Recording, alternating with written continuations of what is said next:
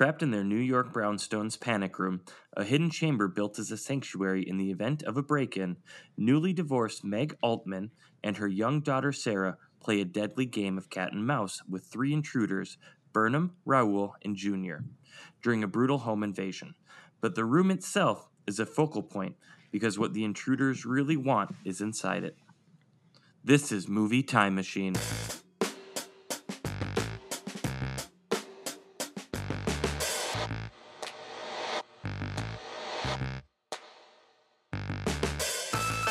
Welcome to another episode of Movie Time Machine, where we take movies from the past and relive them in the present. This week's movie is Panic Room, released in the year 2002. Directed by David Fincher, written by David Koepp. Starring Jodie Foster and Kristen Stewart. I'm your Time Machine host, Chad. But before we get into our further conversation of the movie Panic Room, let's go around the table. Let's do some introductions of our Time Machine co-host, and let's let everyone know been watching, listening to, or whatever lately. Yeah, this is Casey here. I think I said before we're watching Ozark, me and my wife, and then when I'm not watching that, I've been trying to finish up Half-Life Alyx, the Half-Life VR game that launched a month ago. Time is blurry now during this whole coronavirus thing. Hey, it's James. I'm watching, or just started, I'm only on episode 2 of Never Have I Ever on Netflix. It's a comedy, like teen high school comedy created by Mindy Kaling. So far it's kind of funny. I'm willing to see how where it goes from here. And then, along with this, us being quarantined, I haven't been playing video games very much, but since it got nice out, I've been playing one-on-one bags with my wife, and it's just not fun when you keep losing all the time, and I'm talking about myself. So, hoping I can hang out with some good people soon. She's just amazing. So, do some social distancing bags. Yeah, I'm like, I feel like we spent too much time together. I'm gonna stay in the basement for a little while, think about my life. Bumblebee Tuna, this is Chris coming at you. That was my best DJ radio impression. Sorry. So this is Chris. Bumblebee Tuna. I want that to be your catchphrase. Every time you talk, or I just want you to be like, "Hey, Bumblebee Tuna, your balls are showing." This is Bumblebee Tuna. All right. So I'm actually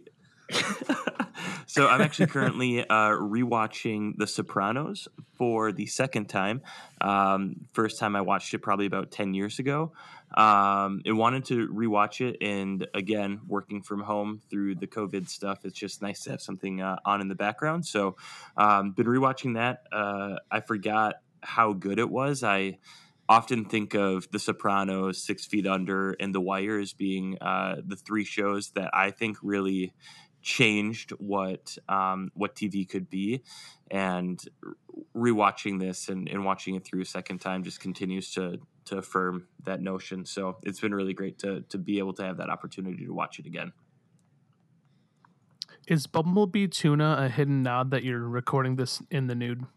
It's absolutely. I have yet to wear clothes for your balls are showing. It's a little brisk. A little brisk. Chris, so you've watched The Sopranos all the way through before, right? You said, and this is just a rewatch. Yeah, second time. So, have you looked into or heard anything more about The Many Saints of Newark? No, I've not. It's a look at the formative years of New Jersey's gangster Tony Soprano. It's a pretty cool movie that's coming out by the same writers and everybody. Oh, yeah, it has his son. Oh, wow. His son was casted to play him, right? Michael Gandolfini is going to I have heard of that, actually. Yeah. So, I also just recently found that there is a Sopranos cookbook that is ghostwritten by Arthur... Artie from the restaurant, and I secretly want to get it, and I think I will. It's in my save for later on Amazon. I can't wait to make a killer baked ziti. I'm just mad that you ruined your birthday gift from me, but that's fine. You go ahead and purchase it on Amazon.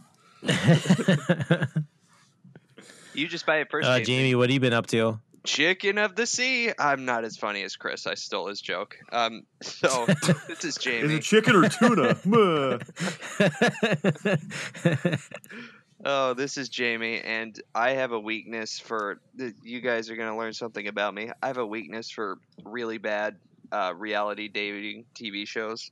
So, I'm happy to be able to share this with you guys. Feel like I'm getting it off my chest. So, my wife and Too I hot just to started handle? Is that the name of the show? you nailed Is that the name of the show? Getting it off my chest. And it's set in Cleveland.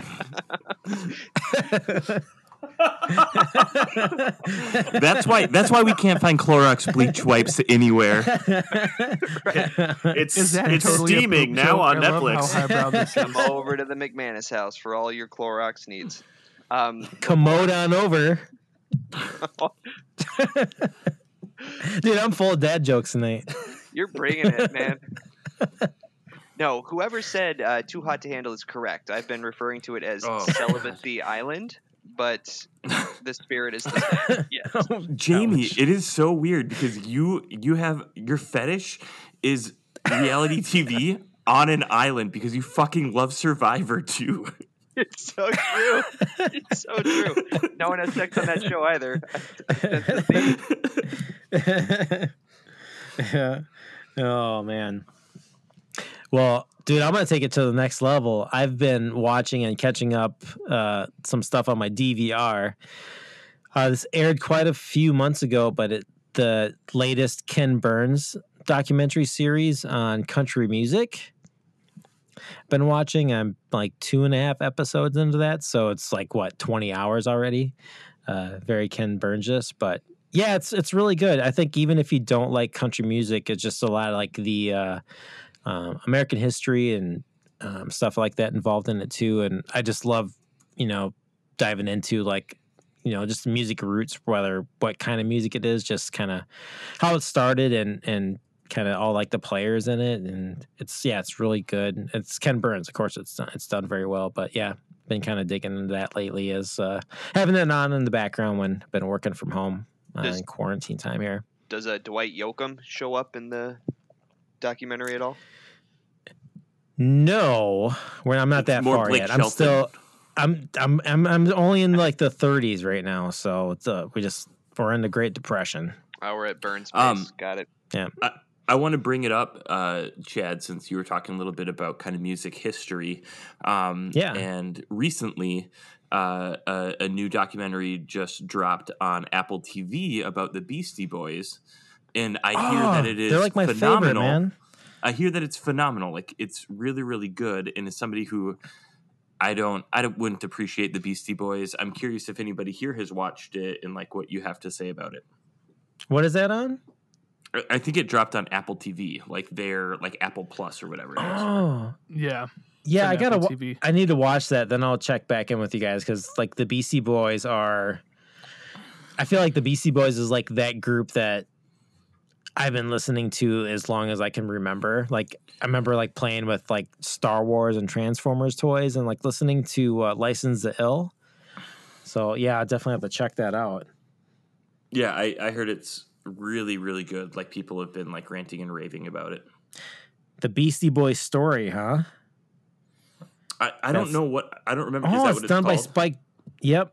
Yeah, it's done by Spike Jones. Jones, who has an awesome history like when it comes to like music videos and because I think he's done like Where the wild he's things done are. like Bjork video. Yeah, where the wild things are. Yeah. Then he did like some cool videos for Bjork and like Aphex Twin and Was Where the Wild Yeah. Things Are? Is that James Gandolfini's? Was that his last role?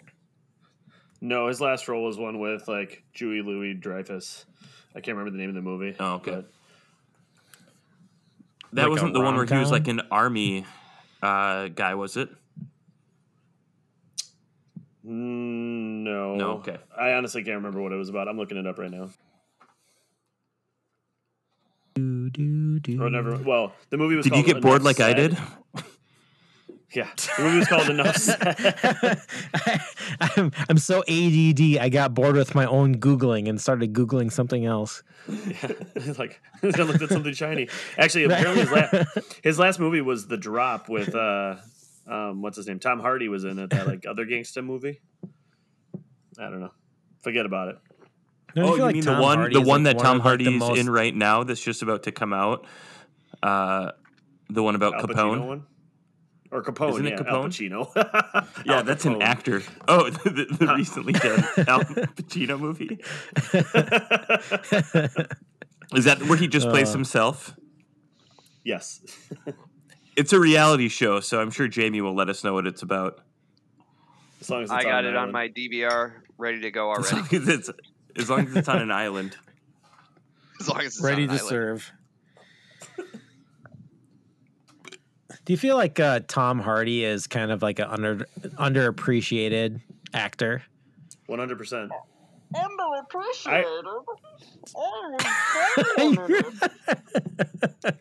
How is that Who's his doing fault that? for the That's creative? awesome. Spot on. How is that his fault for the creative direction of Bane?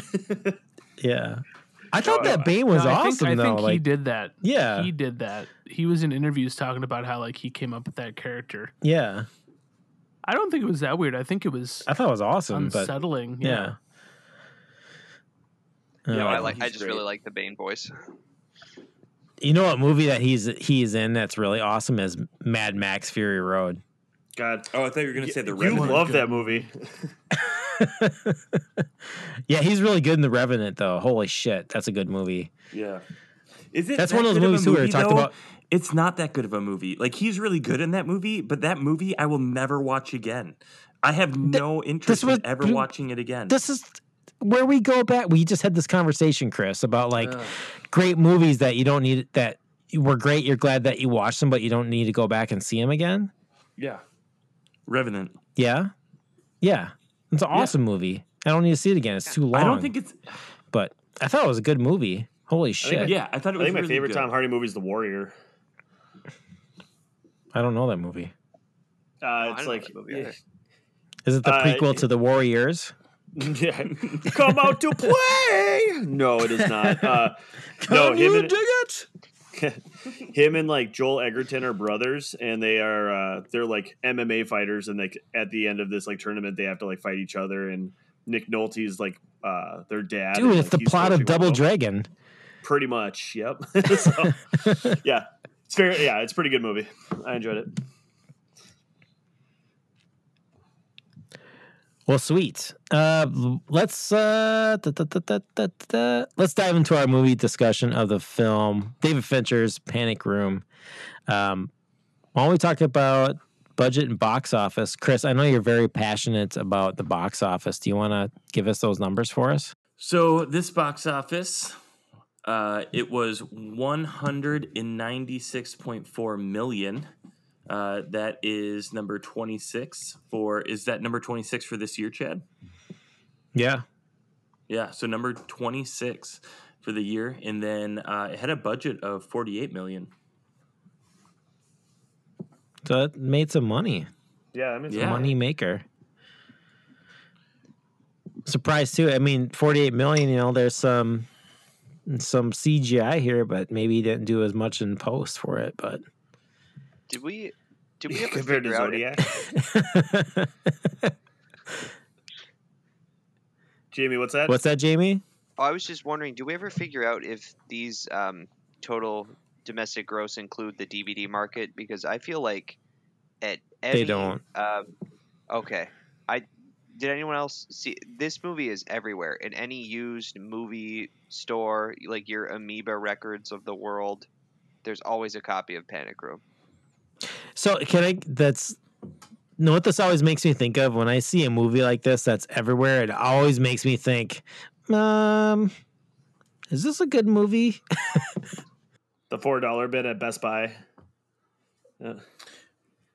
I was going to say, this to me is a movie that is incredibly iconic just based on like that front picture that I've never seen before. I remember seeing this. I've seen it I think everywhere. it's like the scene when she was laying in bed, Yeah. right? And there's the shadow behind her. Yeah, I know what you're talking about because when I saw that in the movie, I was like, "Oh, dude, I've seen that everywhere." Well, and this is one of the rare Oh. movies too where you see it in the movie. Like the camera pans in on her and then the camera flips. And I'm like, "Oh my god, it's from the movie box." Like That's like where they say the title of a movie in the movie. Yeah. It's like one step further. Right. It's like we're gonna show you the poster.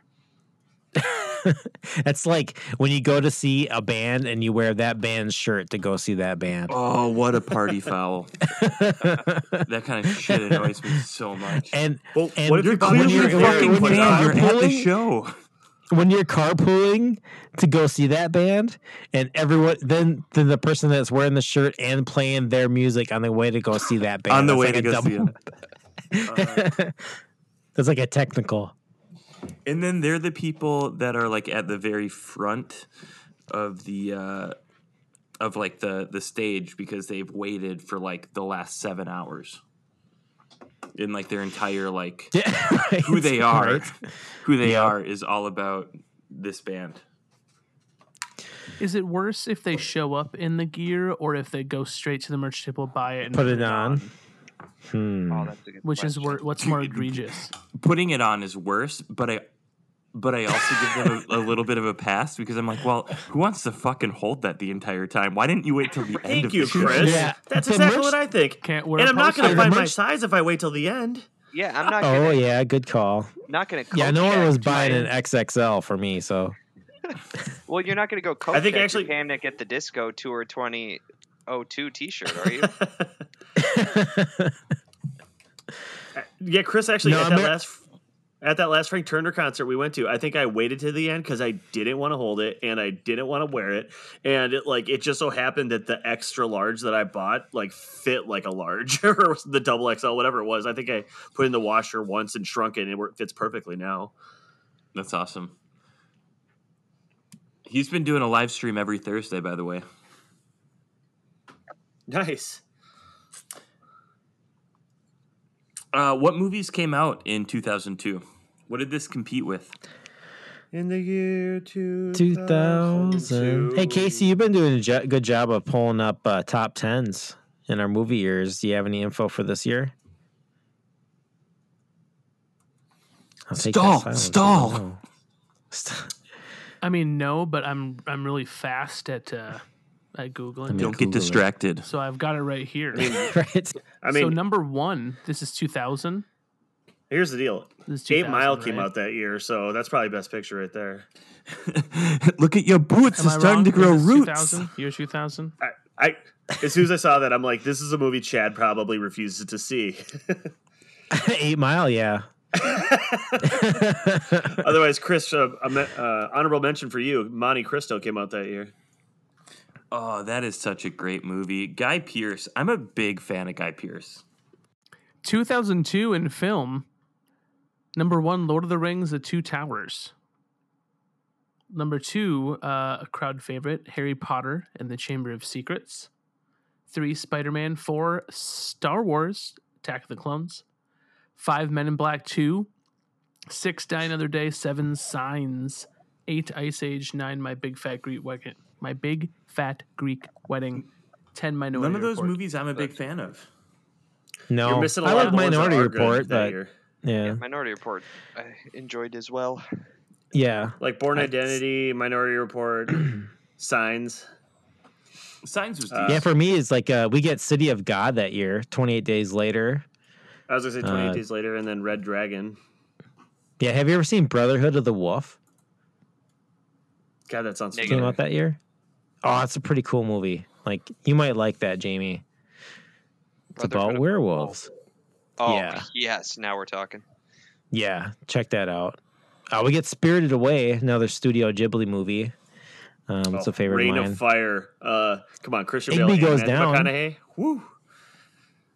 Chris, you're a fan Oh, of Igby Goes Down right? is I amazing. was like, Chris, you like that one? Yeah, Jeff that came out Goldblum that in year. that movie is so funny. Yeah, I'm Then a big fan of Ghost Kieran World, Culkin. too. Yeah, me as well. He's also in one of your favorite movies, Altar Boys. Dangerous Lives of the Altar Boys. I think we should do Alright. that on this podcast. We should just do really irreverent movies that only you like out of your friend group. Yeah, It'll be yeah, I'm great. down with that. We can make space for that. I am so excited. So mine will be Just Go With It. I mean, do with we just Cisco. call it? For me, is RoboCop. Yep. Which year? It'd be so Which good. year? What the OG? OG. Okay. Yeah, But yeah, have you guys seen City of God? No, Yeah, it's I really, haven't. really good. I saw it a long time ago. I can't really tell you much about it. That is a remember really good enjoying movie. it. I'm pretty sure it's on Netflix right now, to be honest. Or- But I Yeah, I thought think the you're same thing right. about Panic Room. I thought the same thing about Panic Room. When I looked it up, I'm like, and it just left about a month ago, I'm sure. Oh yeah. Yeah, the game was on Amazon Prime for a long time, and then it just left. Hey, let's dive into a movie discussion. This is my first time seeing The Panic Room. Do we have any other first timers Me as for well. this one? Yeah, me. Me. So too. everybody, No, I James, own it. I own it. you own it. Yep.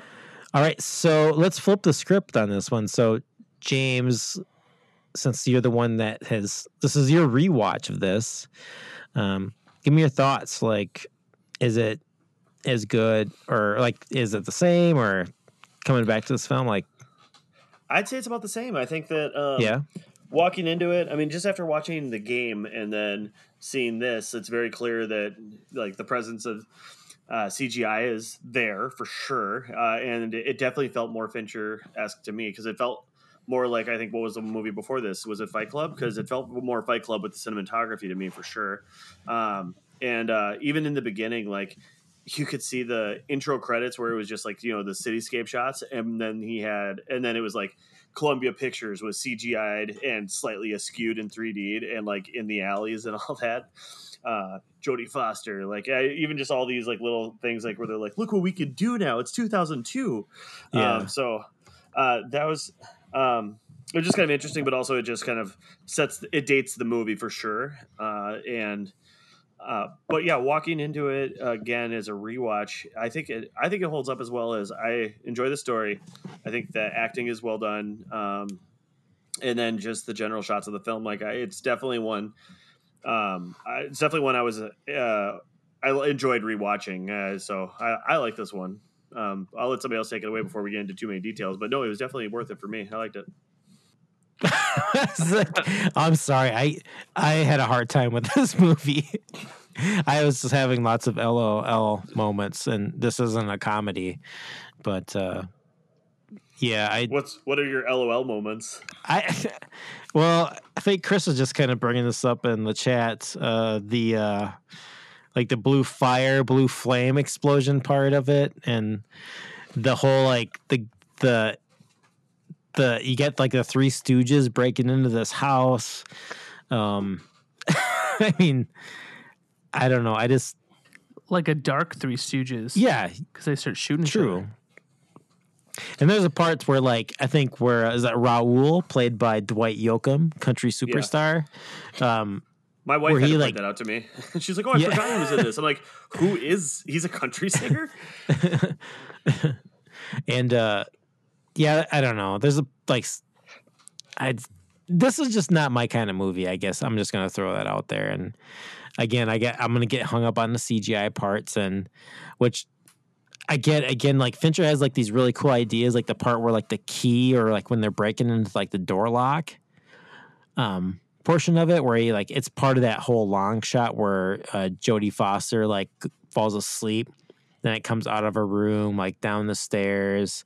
And we see like the shadows in the windows, and it zooms into the key lock. Like that stuff is cool, but then it's just like it again for me. It just seems like so cold, and I just had a really hard time like watching this movie. Like I had to like stop and restart, and wasn't really paying any attention to it. And so I'm gonna stop there. I don't want to just sit here and like rip on this film. I'll let someone else go ahead and give your thoughts.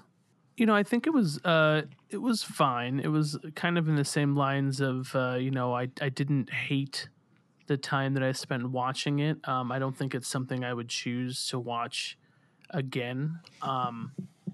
I was actually another one that I watched. I think Ashley was able to watch this one with me too, at least part of it. But the whole like premise of the movie, the whole story and why it all happens, all like ties down to the one fact that Jared Leto's character doesn't understand that escrow isn't in business days. So that one little tiny thing I think is hilarious. That tiny little detail is what caused this whole like chain of events to unfold. So I think that's kind of silly. But yeah, it's kind of it was only okay. I enjoyed it enough to not want to turn it off halfway through, but again, I don't think I would watch it again. Would you have just like, oh, what you want is in the panic room? Oh yeah, what do you need? Okay, like my life is more valuable, whatever is in this house. So yeah, sure. Oh yeah, you need this? Okay, I'm just gonna open up the door, throw these out, and close it, and go on your merry way. I mean, to your point, like Chad, spot on. I mean, Forrest Whitaker could have just knocked on the door at a normal, decent time with his uniform on, being like, "Hey, I work for this company. The family that lived here beforehand said they left something up in the panic room. You mind if I check it out? Credentials and all." Right. And I guarantee you, just been like, "Oh yeah, sure." Like, because who else knew there was a panic room there? Like, he had to be telling the truth. I guess the drilling would have caught them off guard a little bit, but. Also, I don't know enough about bearer bonds, but why do you just get to take those pieces of paper that belong to somebody else and all of a sudden you get millions of dollars? Like, don't they have like the Altman's name on it? Like, how do you just take that? I had those same thoughts. I don't as well, understand what that process is or anything about bearer bonds, but bearer bonds is in like every movie like this, like, or not like this, but like every movie where they're like, oh, we need some sort of like currency. In like, I think it's bearer bonds is what in Die Hard. You're right. Like what they're after, and like it's just in all of these like action movies around this time period, and even a little earlier, like 1990s as well, as like bearer bonds. It's interesting. Well, and it's got to be one of two things. It's got to be that form of currency for the upper crust that they hide because only they can use it, or because it's a quick way to get money that everybody can use, right? Like, it's got to be one of those two things. Well, I also think that it's not like common, so a lot of people don't understand it, and so it's easy to just like throw in there. Who gives a shit? Nobody knows what it is. Yeah. Right. My 2 cents on this movie is a couple things. I've always thought Dwight Yoakam was a younger dude, and now I just went through IMDb, and oh my god, was I wrong? And that's like throwing me off. Also, I never ever would have known if I didn't look at IMDb that was Kristen Stewart. Like, I just, for some reason, that did not look like Kristen Stewart for me. She's super young. That was really interesting too. As far as the movie goes, like, I thought the movie, I kind of struggled with it. I thought some of the special effects were really bad. I thought some of like the actual like, I don't know. I thought some of the pieces of the actual storyline were not super great either. We, this to me felt like there's a lot of suspending disbelief in this, which was really interesting. But I did really like Casey's comment about like that one mishap. I thought that was really funny. I also thought the scene with the police officers coming to the door was really well done. So I think there's fleeting moments of this movie that I thought were really, really cool and either like really well done or really well scripted or really well shot. But for as much as I think of this movie as being kind of like a staple in the zeitgeist, again, we talked about like that panic room poster being like really iconic and seeing it everywhere. Like, I'm really surprised that this caught on, because personally, I don't think it's that good of a movie. And so for me, it's just unique to think of that catching on and getting so many people engaged that it's enough of that it's become this larger part of the culture. So I'm reading just on the Wikipedia page. It's talking about it was inspired from news coverage of actual panic rooms. I guess they became a fad maybe with rich people in the early 2000s. So that might actually be coupled with why it caught on because people were maybe already fascinated with this concept of an emergency technology room where you could go hide. And so then when the movie did come out, maybe because it was only okay, but because it was something on everyone's mind. I have an it just kind answer. of blew That up. was, and it didn't occur to me until just now, but it's a New York brownstone a year after 9/11. So I can almost guarantee you that's probably part of the reason it caught on the way it did. Oh yeah. Wait, so you're yeah. saying like Take. a panic Good point. room? It could be also used like as like a bomb shelter scenario. Like what is? I don't get it. No, it's just it was a heightened time. It was a time of everyone kind of being paranoid of, will we get attacked again? So I think everyone just had a general sense of insecurity. So if there's a movie about a safe room and a horror story around that, I think that's probably why it Got caught it. on. Yeah, So this if, movie if we got all red came dawned out- on. Red Dawn Dawn. Red Dawn. Yep. It came out March 18th, 2002, so that means that it would have had only been in production like 4 or 5 months if that was the case. So Well, David Koepp, or however you pronounce his name, the Koepp. screenwriter. Yeah, Koepp, he could bang out a script in like 2 months, I'm sure.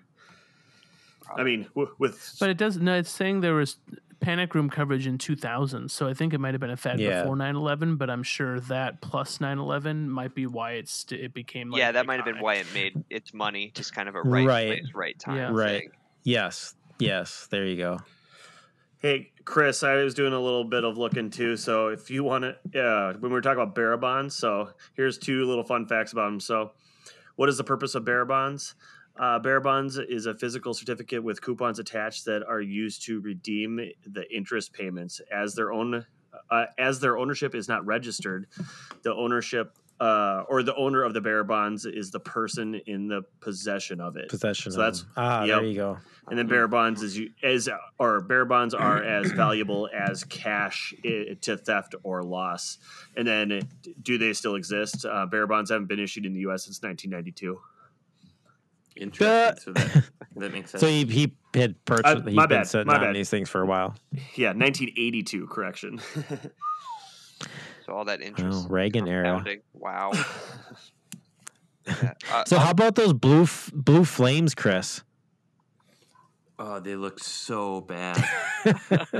So was then, not- like the Well, I was gonna say I wasn't a big fan of that part. Like I thought it was really clever of them. Like, how are you gonna get them out? Like putting the gas in there. Like I actually thought like the prelude to that was really, really good. But I thought like them lighting it, I don't know. I wasn't as convinced, if you will, by them lighting that and then like creating the big explosion. But personally, I thought those blue flames look terrible. Like they look so CGI. It reminds me, quite frankly, of like I always think CGI looks 10 times better than it does on TV. Like you're seeing more and more of like different TV shows. I think of like The Mentalist or even Brooklyn Nine-Nine, where they do use some CGI and it looks terrible. And like it's a TV show, and like with low production value, I don't expect a lot.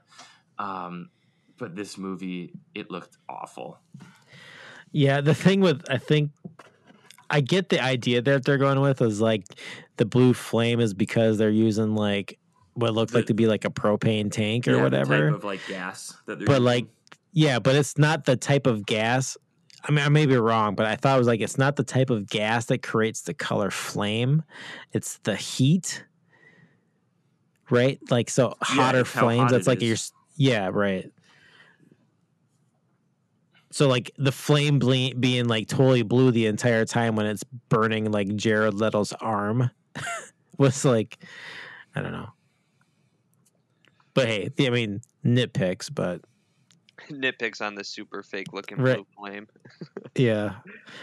Yeah. I was thinking from the beginning, like that Raul, right, played by Dwight Yoakam. I was thinking like, oh, I bet that's her husband. You know, I'm thinking like this is a David Fincher film, so this is going to be the twist, right? So her husband is setting all this up for some reason, but I totally had that wrong.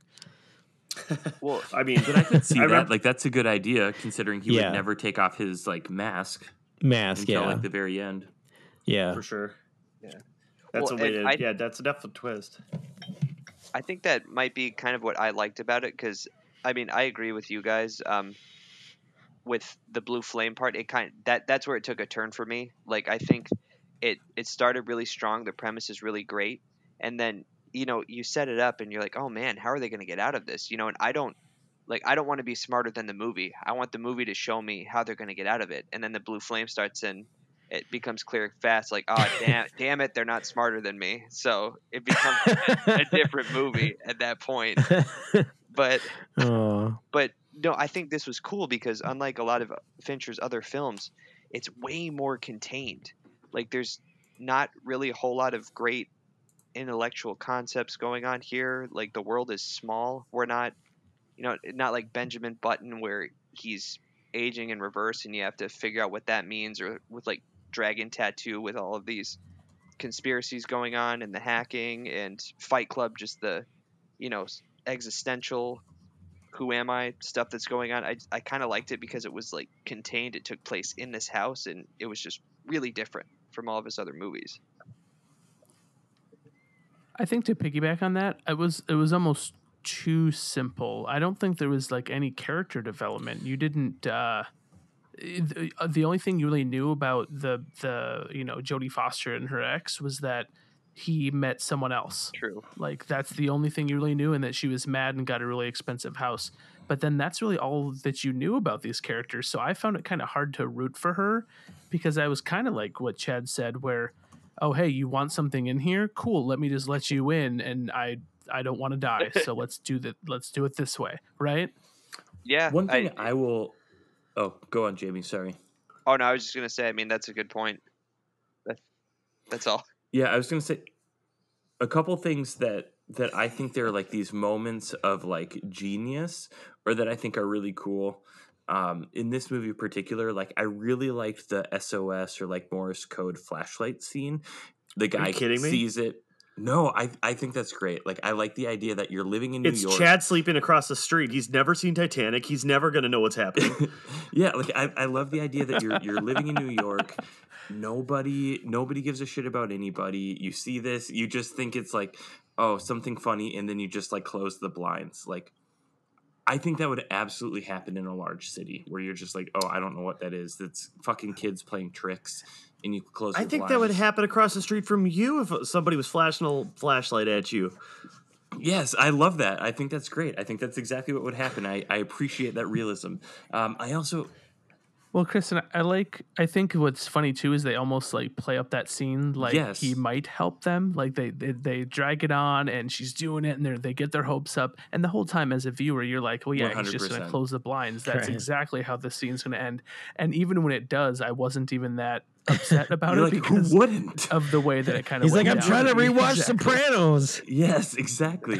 And then I also really liked the meta piece of it, where Jodie Foster was able to like get out of the panic room, but the two guys were in the panic room with her daughter, and then she goes and starts like breaking the cameras, and then Raul recognizes it, and then one of them say, well, why didn't we think of that? And like, that is such a great line, and like such a wonderful like, realization of like, what the fuck, like, that's such a smart thing. Why didn't we do that? And that, like, I loved that. Like, I think they're like, again, going back to like what I was saying earlier, I Three think Stooges. Like, well, in like these like fleeting moments of things that I really, really liked and appreciated about that movie, but I don't think it was consistent by any means. I think that, Chris, on your point of like why didn't we think of that? I remember in high school, like, we used to go like who are you, or who do you think you are? And we always be like, I'm Raul, like, because it was just such a weird like one liner like in the movie, but it definitely like stood out to me for Yoakum. And also, yeah, I didn't know that guy was a country singer, but definitely creeped me out in this movie. Just like his whole like, he was like, it was just weird to me. Like, he was the only one that thought to bring a mask to a robbery. He's wearing the rubber gloves. Like, it seemed like he like clearly he had some experience or was thinking ahead on a lot of this stuff. And yeah, I mean, and also he had no problem like killing people. But I feel like that was more about like the like playing off like the good versus evil, where I feel like Forrest Whitaker's character was much more like compassionate, and Raul was much more like I wouldn't say caution to the wind, but again, he was more cruel, more willing to like go the next steps. Like he shot the God, was it a neighbor? Like trying to think. So I know that he shot Jared Leto. Jared Leto's character. Oh yeah, Jared Leto's character, and then that's when Altman, her husband, comes in, and then he was like kicking the shit out of him. Like it just felt like he was much more cruel and like willing to go the extra mile to make sure that this plan was successful. Where it felt like Jared Leto and Forrest Whitaker's character both had like a semblance of a conscience. Which I felt like that was more of what they were trying to play there in the narrative. It was like this guy who's clearly evil versus the people who are just trying to make a buck, but then realize like this isn't worth it.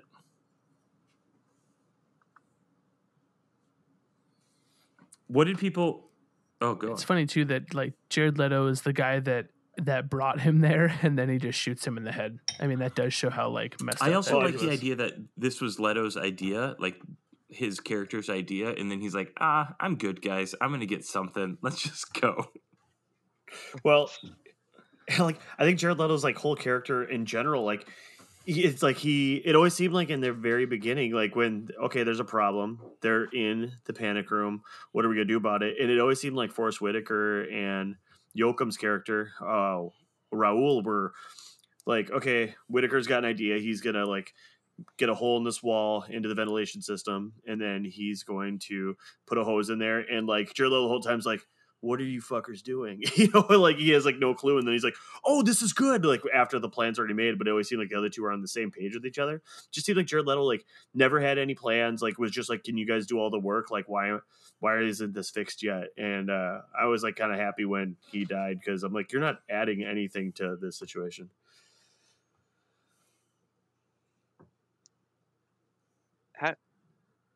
Speaking to that, how satisfying was it when Raul got his hands stuck? that in was the It was door? more satisfying when Jodie Foster was like Love that part. still like jump kicking the door, and so it was still making his hand like twitch. It was Yeah. awesome. Yeah, how do we feel about Jared Leto, just in general? Just want to throw that question out to the group. I don't Requiem like for a him. Dream. Yeah, I was gonna say like I don't generally like him. Like I think he's a shitty person, and I feel like the things that I've heard, like I don't know if you heard this or not, but like when he was playing the Joker for Suicide Squad, he would like send the castmates like used condoms in the mail and shit. Like he is apparently like a really Like he he was would like a be really the like big Joker. method. Yeah. I was like, I actor heard he line, sent dead rats in the mail, but yeah, I didn't hear. or maybe it was condoms. dead rats. I mean, I thought usually it use was a dead rats thing. as condoms, but Well, whatever. But like, I don't like. I think he's really good in the things that he's been in. Like, I think he's a really great actor. Like, I think of Dallas Buyers Club in particular. I thought he was phenomenal in. I thought he was really good in Requiem. I thought he was good in Suicide Squad. Like his Joker take, I thought was unique. There wasn't a lot to it, right? Like they didn't have the Joker be a large part of that movie, but I think he's a really good actor. I don't know that I would ever respect him as a person or like want to hang out with him like I do Ryan Reynolds, the nicest guy on the planet. I take that's in reference Your to bucket list. my comments in our last episode, but I'm sorry, what? it's in your what? bucket list. Yeah. My bucket list is to make out with Ryan Reynolds in front of Chad. Great, go for it. I mean, While watching The Departed. that's a movie we got to do because I fucking hate that movie. But carry on.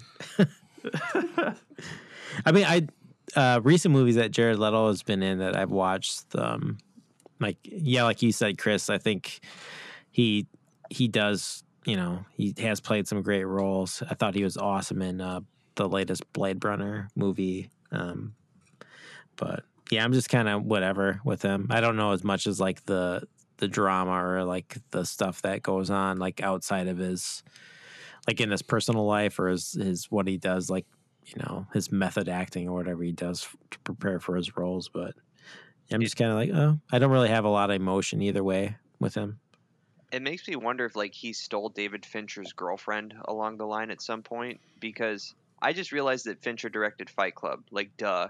You know, another movie where he just brings him in. He's this handsome dude and then just messes up his face.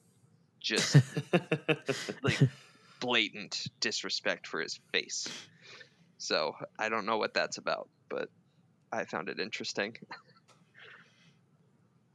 All right. Yeah, fuck Anything Jared Leto, else? am I right? Yeah, right. Right?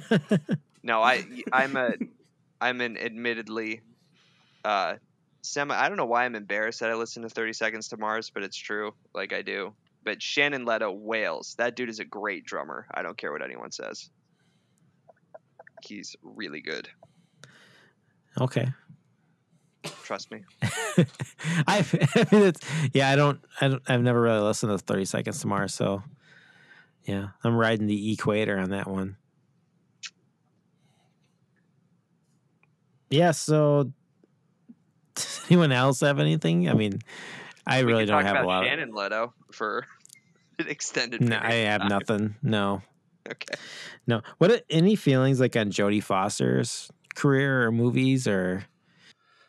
I mean, one of my favorite movies is Silence of the Lambs, where I started liking Jodie Foster a lot, and so I always like, even to the point like where like not a lot of people liked Contact. I enjoyed Contact enough, but it's more so because I like Jodie Foster, and then so this one was good, but then she kind of fell off the map for a while, or still has. Like, Yeah. she's only in a few things here and there.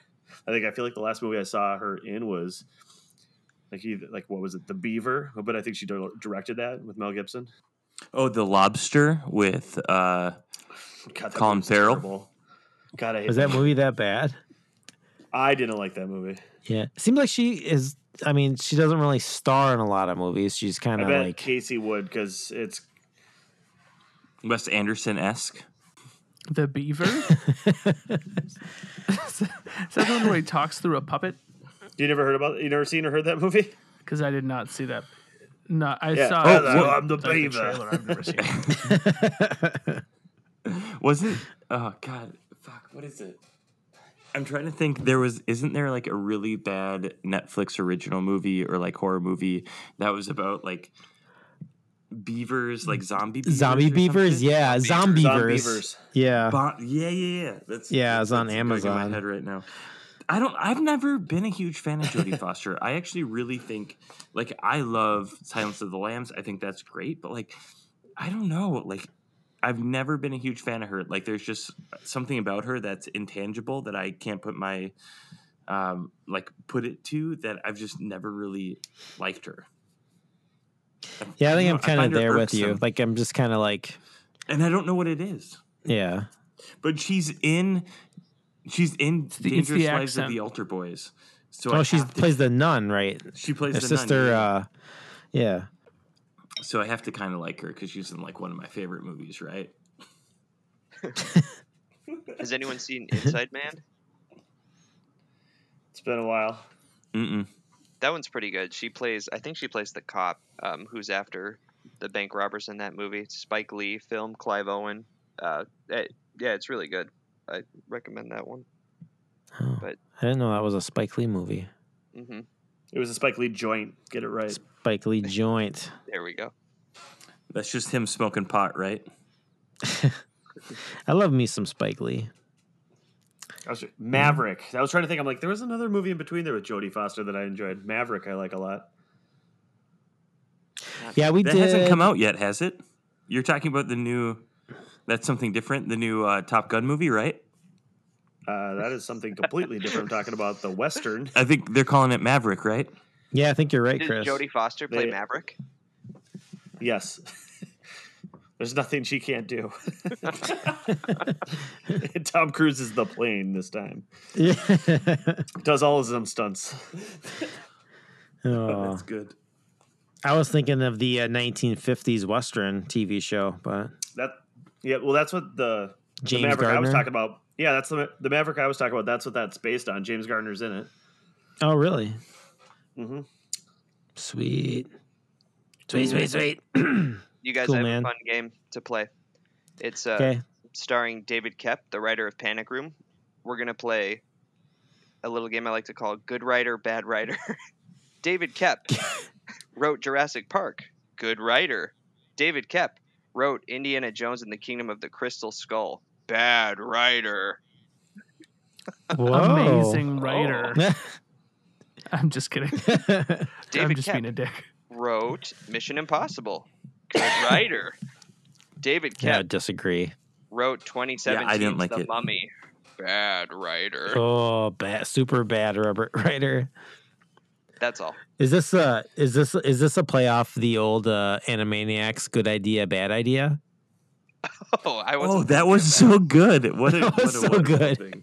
It goes like, good idea, playing tennis. Bad idea, playing tennis with bombs or something like that. That just reminded me of like Deep Thoughts by Jack Handy. Yes. I don't know.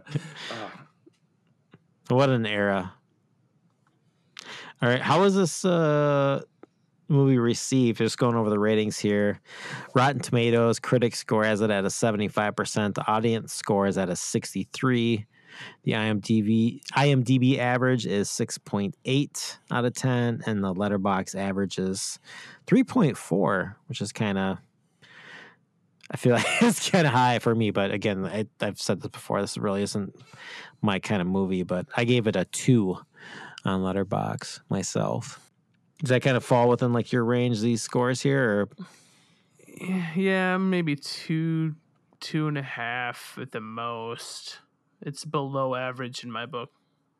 When you think about this movie in like everything, I guess like what is your top 3 Fincher movies? Like as we're like winding down, we're coming to a close. You think about like Fincher's discography, if you will. Like what would you say top 3 Fincher movies? Well, maybe James, Chris, and I feel like Jamie, I feel like you guys are maybe, and you can correct me if I'm wrong, Casey, but I feel like you guys are maybe the biggest Fincher fans out of the group. So if you want to like, if James or Jamie, if you guys want to start first. So for me, I think I'm going to go no particular order, I guess, with that. I'll just kind of do my 4. Yeah, that works. Yeah. Because if you had to pick 3. If I had to pick 3, Fight Club, Social Network, and I'm going to go Benjamin Button. I don't know. I like the artistic situation with it. I like everything that was done with it. It just is cool that it spanned an era, a decade basically of time in a movie. That was just fun for me. And I know it's not everybody's favorite, but I just thought it was beautifully done. I respected you until you made that comment. If you want to talk about like a movie that did something amazing that spanned a decade, why didn't you go with Boyhood? Yeah, Jesus. that was so bad. Wow. It's like watching the paint dry. Oh, I love Boyhood. All right. My list would be Social Network, 7, and then Gone Girl. I'm going to jump in because my list is the same with I would probably switch Gone Girl with 7. But yeah, that's exactly mine. Social Network's actually probably one of my top 5 or top 10 favorite movies, hands down, period. So actually Panic Room was kind of special because it earned me my Fincher merit badge, whereby I've seen every feature film that he's made, and I can't think of another director where I can really say that. So I mean, it's easy with him. Not a lot of directors have 10 or fewer movies, of his, I guess, caliber, I should say. A lot of directors have 1 or 2 movies, but my list would be, in order, Alien 3, 7. So you've even seen Alien 3? Okay, the Alien franchise is like my franchise. I love those movies. Love Alien 3. Is Sigourney Weaver in Alien 3 as well, or just the first Alien or Alien and Aliens? She is Alien. She's in Alien 3. Yeah, she's in through Alien Resurrection. Yeah. Oh my God, she just keeps going. Yeah, they had to bring her back in Resurrection as a clone. Just keeps trucking along. Spoilers. Spoiler. Yeah. So you said Alien 3. What were the other ones? Alien 3, 7, and Zodiac is my tops. Oh yeah, yeah. Sorry, your mic cut out. All I heard was erection. The Alien franchise gives me a large erection. Yes. So you said Alien 3, Zodiac, and 7. 7. Yeah.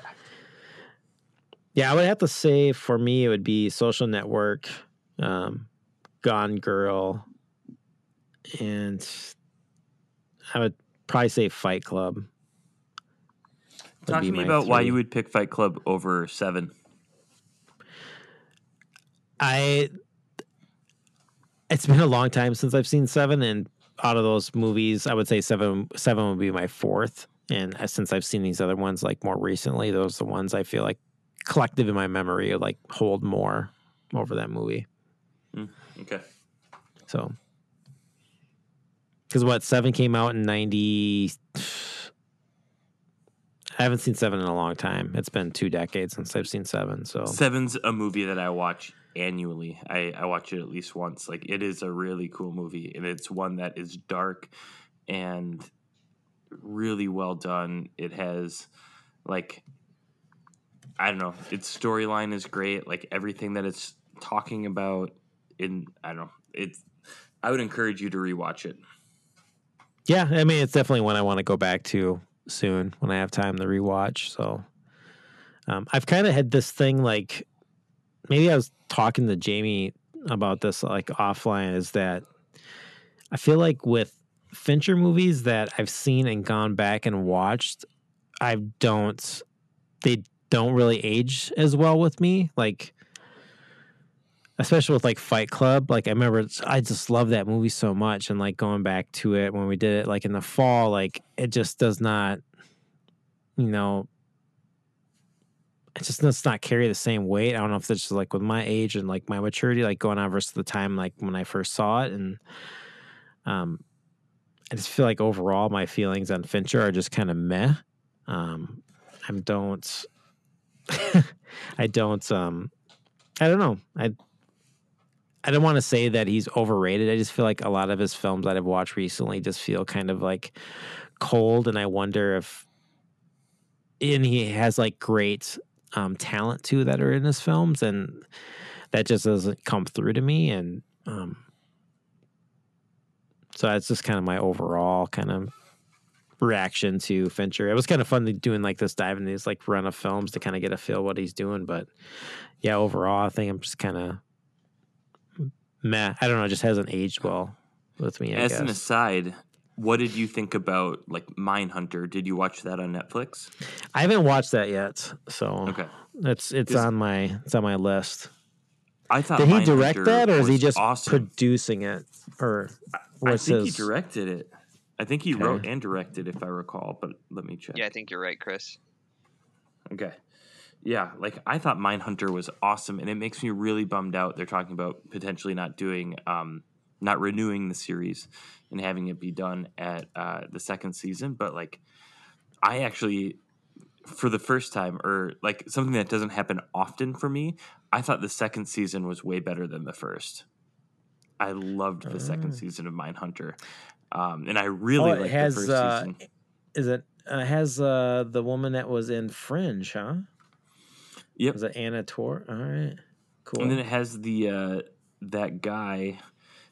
He's in like a bunch of like kind of odds and ends things, but he's I think the voice of Kristoff in Frozen, and then he's the King in Hamilton. He's the original voice of the King in Hamilton. Oh, okay. Yeah, that is something if you haven't watched on Netflix, if you have time, I would really encourage you to watch. I thought it was awesome. Yeah, it's on my list. So, and didn't Fincher too? Didn't he direct like the first 2 episodes of House of Cards as well? Oh, like kick that off, I think. I don't know. Did he? He co-produced and directed the first 2 episodes. Yeah. Wow. So cool. Yeah, Mindhunter is definitely on my radar. Just trying to find time to get to that. So I think that's something that Angela and I want to watch together. So yeah, episode 1 was awesome. I started it. I couldn't tell you why I haven't revisited yet. I think it was probably just a busy time, but it's a show where I was sucked in right away and it didn't continue. If that makes any sense, it doesn't make sense. I'll just say, as somebody who particularly chose Fincher, I think he's really good. I just think he has a really unique style. I like that a lot of his movies tend to be a little bit darker and generally are full of twists and things that you don't expect. And he has this, in general, an eye for detail. Like, yeah, I think overall, when you look at the span of what he's done in his work, I appreciate it so much, and I think he's added so much to the conversation of what the craft of directing is. Yeah, he's kind of, I don't know, he's low on my list, and I feel like there's so many comparisons I have between like him and Kubrick that we just did previously before this, and I just feel like those films, personally for me, are just so like beyond what anything that he is doing in his films. It's so funny because that is the story of our friendship, is because I look at Kubrick and I thought like, he was fine, and I like Fincher 10 times more. I thought Fincher's things appeal to me and speak to me at a much higher level in degree than what Kubrick did. And it's so interesting because I just feel like there's always this like drastic like juxtaposition and disparity between our thought processes and like the things that like appeal to us. And yeah, I would say I definitely appreciate and am much more involved and engaged in the Fincher films than I was the Kubrick films. Hold on. I want to say what I think is funny there too, though, is I think we watched what could be regarded as some of the best Kubrick films, and I think we maybe took the bottom of Fincher's list. Yeah, you're probably than right. The Social Network. I agree, because I think we missed Gone Girl and yes, yeah. and So Seven, it might be which unfair. both of those movies made multiple lists of like top 3 Fincher films. But in my comparison, though, in that since I've seen all of Fincher's movies except for Benjamin Button, and I've seen most of Kubrick's films, maybe except for like whatever. I haven't seen all of them, but I've seen most of them. It's just my feeling. Fincher's just been kind of meh. I feel like he's kind of, he has less consistency, I feel like, with his films than with Kubrick.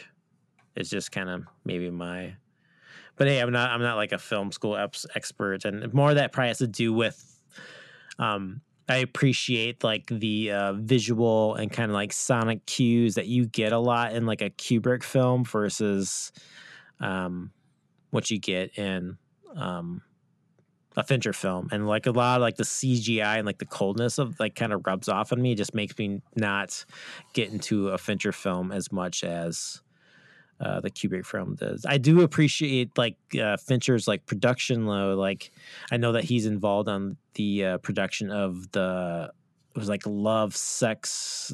What's that? It's Love, like Sex, and Robots. Yeah, that shit is awesome. Like most of that is like really cool. And I know that he's like does production on that. So like I appreciate like what he's doing there. And I definitely want to dive into Mindhunter. I don't think he's terrible. He's bad. I think versus like the hype of Fincher and like the pedigree of like what he's worked on, I just feel like it's kind of inconsistent for me. Well, Chad, is somebody who's taken the introduction to cinema course at the local community college, I really know what I'm talking about. So I trust everything you're about to say. Thank you, Normandale.